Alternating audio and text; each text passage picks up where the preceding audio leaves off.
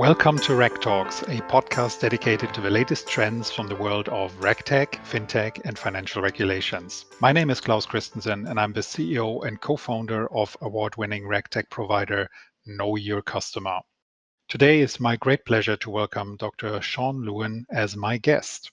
Sean is co-founder at UK-based RegTech Associates, a recognized expert and influencer in RegTech and financial regulation. Sean has more than 20 years of experience in helping large financial institutions such as JP Morgan, UBS, and RBS build their regulatory strength in response to regulatory requirements.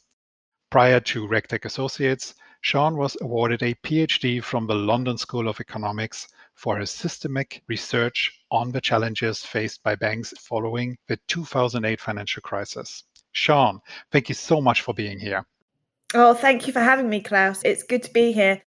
We have seen from your short intro how much of your journey has focused on the world of RegTech already. For people like us that work and breathe regulatory technology every day, it might be hard to remember this, but the concept is only a few years old. Just out of curiosity, our producer Maggie Maspero recently checked on Google Trends to see when RegTech started to be more popular as a term. And it's really only around mid-2017 that you can see the number of searches to increase sharply. Do you remember when you first encountered RegTech as a term? How has your perception and understanding of this technology changed between then and now? Well, I absolutely concur with the 2017 date because that's when I first encountered the term RegTech, and it sticks very clearly in my mind because I'd just come out of the world of academia, completing my PhD, and I was looking around in the market, see what the trends were, what was going on in terms of regulation, and I encountered this word RegTech. But actually, I think my take on that is that RegTech is a label for something that was there already. So I think if we think about, regulation and particularly the introduction of some of the Basel regulations in the early 2000s, that drove a huge amount of technology change to do all of the calculations and reporting. And there was a lot of, vendor supplied technology in use then, but it just wasn't labeled RegTech. But I think now, retrospectively, we would probably apply that. I also think that some vendors that we consider RegTech, some products we consider RegTech are actually really very old. So if you think, someone like Thomson Reuters, they have RegTech solutions, but, they were founded a very long time ago. So I think as with all things, it's a really useful label to enable us to talk sensibly about maybe more innovative technology that supports regulated firms meeting their obligations. But, when I encountered it in 2017, I think one of my biggest revelations was that at last there was technology to solve a lot of the problems that we've been trying to deal with manually. I encountered it with optimism and enthusiasm, clearly, because that's where my career is now. I'm always intrigued by other companies' origin stories. Can you tell us what made you and your co-founder decide to create RegTech Associates? What gap did you identify in the market and wanted to fill?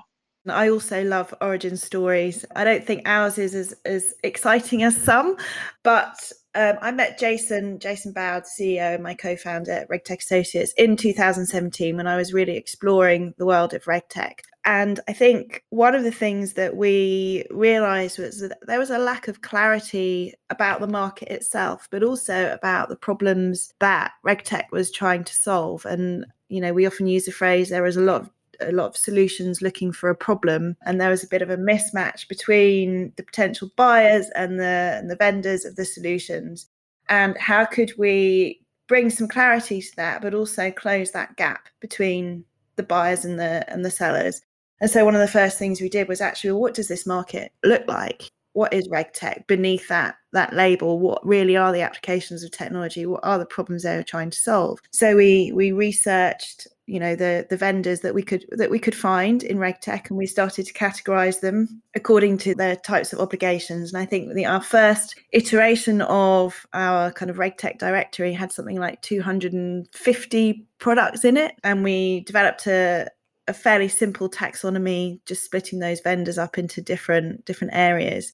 So that was kind of the genesis just really trying to bring clarity to the market. But then, how do you close that gap between the buyers and the sellers? You need to understand both sides of the market. You need to understand what the pressures are, what the demands are from financial institutions and other regulated firms. And then you need to work with vendors to make sure that they understand those problems, that they're designing technology that fits the problem rather than the other way around. So we do a lot of awareness sessions and events and focusing on different topics, and the company's really evolved now into being a very research focused company. We're also doing more and more research for public sector entities who want to understand RegTech as an industry. So I'd cite the work that we did with the City of London Corporation earlier this year. We launched a report about the UK RegTech market and how we could break down some of those barriers to adoptions. But as with all kind of startups, the focus has evolved slightly. I think we're really now in a position where we've found our feet, and we're just really lucky to work with so many innovative, brilliant founders and companies who are really trying to do the right thing in terms of helping regulated firms meet their compliance obligations. When we last met, I heard a bit about that report. And for me, it was interesting to hear that it seems to be quite a struggle for the buyer side, for the financial industry, to find a fitting RegTech company. Why is that? What is the problem there, really? I would say it's probably down to three things. I think the first thing is the size of the market. So know your customers, obviously, in the financial crime kind of segment of the market. And there are, I think, over 400 different solutions that we identify as financial crime. So I'm sitting in a financial services company. How do I know which ID and verification company vendor solution is best for me? How do I know which transaction monitoring solution is best for me? And there's, 20 different ones that I could choose from. We've recognized that's a problem. So we've launched a digital platform where you can go to, it's called Radar, where you can go to and understand all of the products in a particular segment of the market. And we provide a lot of data around those in terms of who their typical customers are and what types of regulations they're trying to fix. Because I think we view the market slightly differently to somebody like Gartner or Forrester, who are always about who's best. And I think in this industry, it's about who's best to solve the particular problem that you have. So we're not going to sit there and make some kind of qualitative, subjective judgment. So it's about understanding what the solutions are. And then it's really, for a financial institution, it's really sometimes one of the biggest barriers isn't, understanding the technology or the vendors that are out there. It's making the business case internally for the need to invest in compliance technology. And that can sometimes be difficult because compliance is often seen as a drain on the bottom line. It's a tick box. It's something you have to do. I think that attitude is absolutely shifting, but there needs to be some more encouragement that actually it's not just about efficiency and cost gains. It's actually about effectiveness and just doing these things better, which will reduce your risk in the longer term. And then I think the third reason why it's difficult is a lot of the vendors are actually smaller, less tried and tested companies. And I think we've put the quote in the report that no one gets fired for buying IBM or Oracle. And so there is a risk associated working with smaller companies. So many of the recommendations that we put in that report are about how we can mitigate some of those risks and enable this. I hesitate to use the word experimentation because you don't really want to be experimenting with compliance, but just this broader acceptance that some of these newer solutions will do a better job. Very interesting.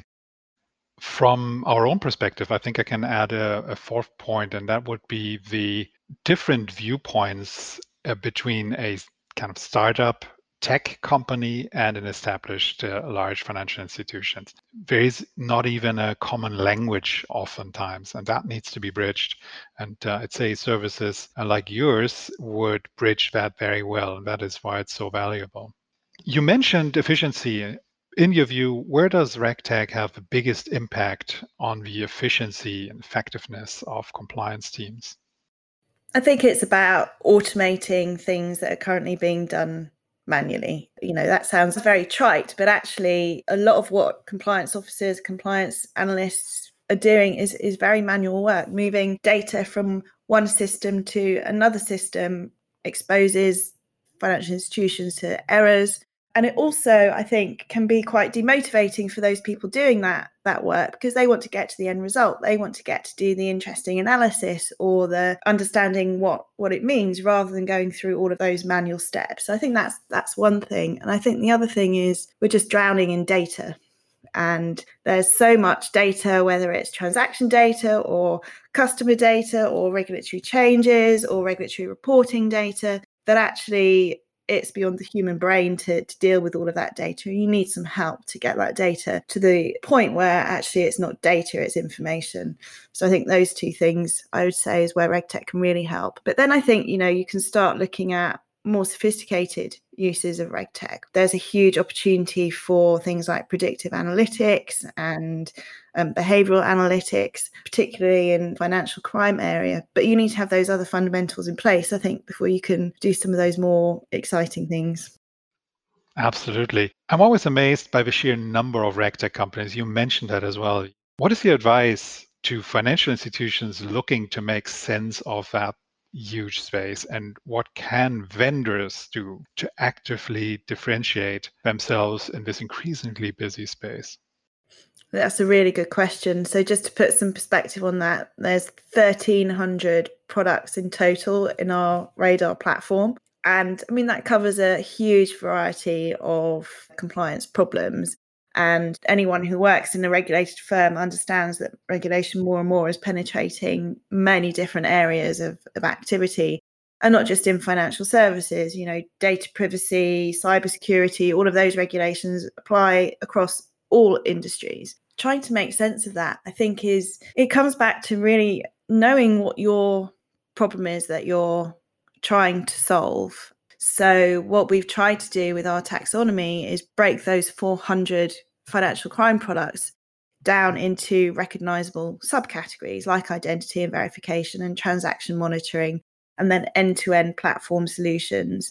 It's often not an easy thing to do because, and I think this is where vendors can maybe help themselves a little bit more. When you start looking at websites and marketing material, vendors like to say they do everything, and they can't possibly do everything. So I think being really clear about what it is you can do and you can't do. So an example would be an identity verification solution that says it's for full customer onboarding. It's really not. It's not the workflow. It's not all the gathering of data. It's that ID and verification check, which is really, really important. But don't say you're a customer onboarding solution. Because I think that being really clear about what you do helps financial institutions to make those decisions.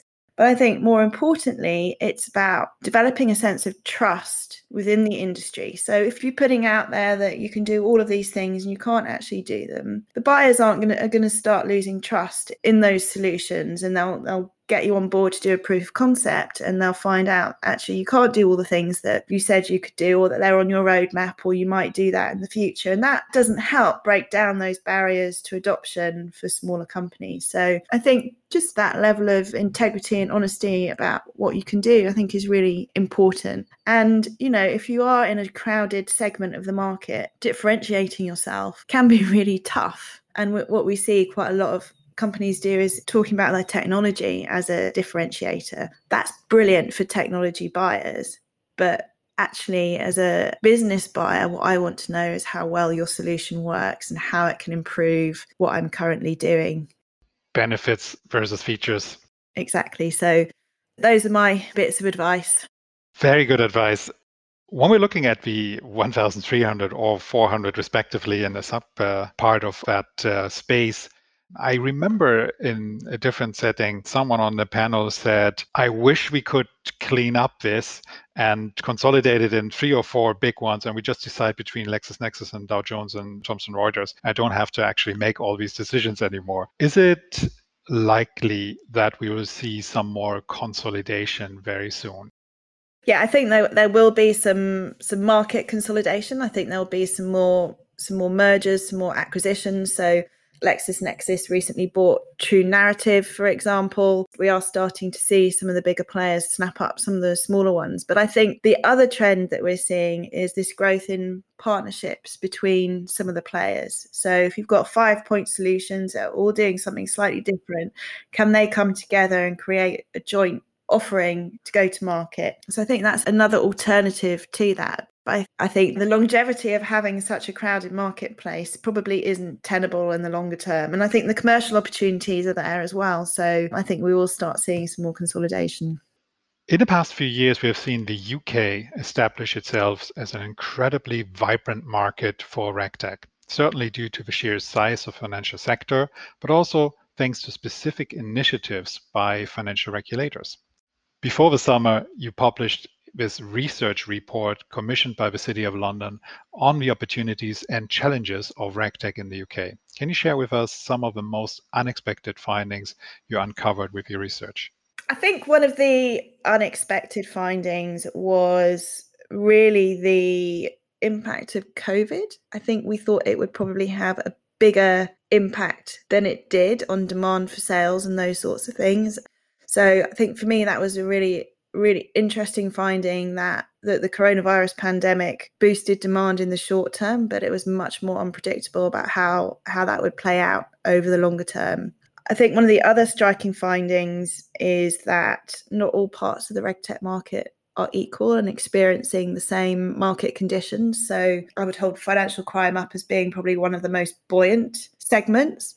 But something like regulation and compliance management was struggling a lot more. And I think if you started to dig in why some of those variations appear, it's to do with being able to make that business case, the pressing need for that technology. And it's much easier to make a business case for financial crime, given the size of the penalties and the scale of the problem, than it is for using technology to help manage your regulatory changes and your ongoing compliance obligations, despite the fact that those are very thorny and difficult problems to solve. So I think that nuance between the different segments of the market was really interesting to us. And I think the third unexpected finding was we were deliberately testing the hypothesis that regulation itself was a barrier to adopting RegTech. The regulatory framework itself isn't a barrier, but what was really clear from our discussions, not only with vendors, but also with regulated firms, is that the supervisory arms of the regulators just aren't really asking questions about RegTech in their day-to-day supervisory conversations.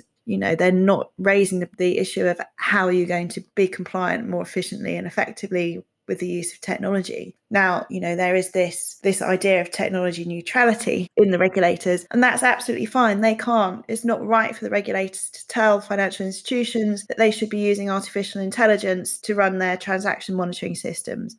But it is absolutely within their gift to identify that there's a lot more risk involved in managing regulation and compliance manually using Excel than there is using more innovative technology. So I think there's probably still some room there for the regulators to be a little bit more technology embracing in some of those conversations. And clearly they can't endorse particular vendors, particular types of technology, but they can ask those questions about, are you investing in technology to help better meet your regulatory obligations? I would certainly agree. I think the mistake that's still being made is to classify the pencil as an alternative technology. It isn't. I would agree that there is probably less scope for a regulator to pick specific technologies. They are not the right people to do that, but the use of technology should at least be encouraged. And also the supervisory authorities should check on that. We have seen that actually happening in Asia more. Both in Hong Kong and Singapore, the regulators there are more active and have a dedicated program for the increased use of RegTech in their financial services sectors. And they do check on that. They have a program where they have quarterly checkups on their authorized institutions and see where they are with their RegTech integration. In the UK, the Financial Conduct Authority and their innovation teams have been really world leading in their exploration of technology, in their tech sprints, in setting up the GFIN. I just don't think that's necessarily translating through to the rest of the organisation, maybe in the same way as it is in Asia. Right. I have one last question, actually. This is one I ask all my guests. If tomorrow you woke up and somehow you had become the global financial regulator, what would be one of the first things you'd do? And of course, why? Oh, that's a really good question. What would I do? I think I would make sure that all of my rules were produced in a standardized format that could at least be machine readable. And that would cut out a huge amount of interpretation and manual processes, and particularly around managing regulatory change. Everything would be standardized, so it would just be much easier to consume. A very, very interesting idea. Sean, thank you so much for doing this today with us. I learned a ton and it was really interesting. Thank you. Oh, it's absolutely my pleasure. Lovely to chat with you, Klaus. Thank you for listening to this episode of Reg Talks. My name is Klaus Christensen, and I'm the CEO and co-founder of award-winning RegTech provider Know Your Customer. If you liked the episode, please subscribe to the whole series and leave us a review. And if you'd like to connect with us, suggest a guest or a topic for an upcoming episode, please send us a message at info@knowyourcustomer.com or visit knowyourcustomer.com/regtalks.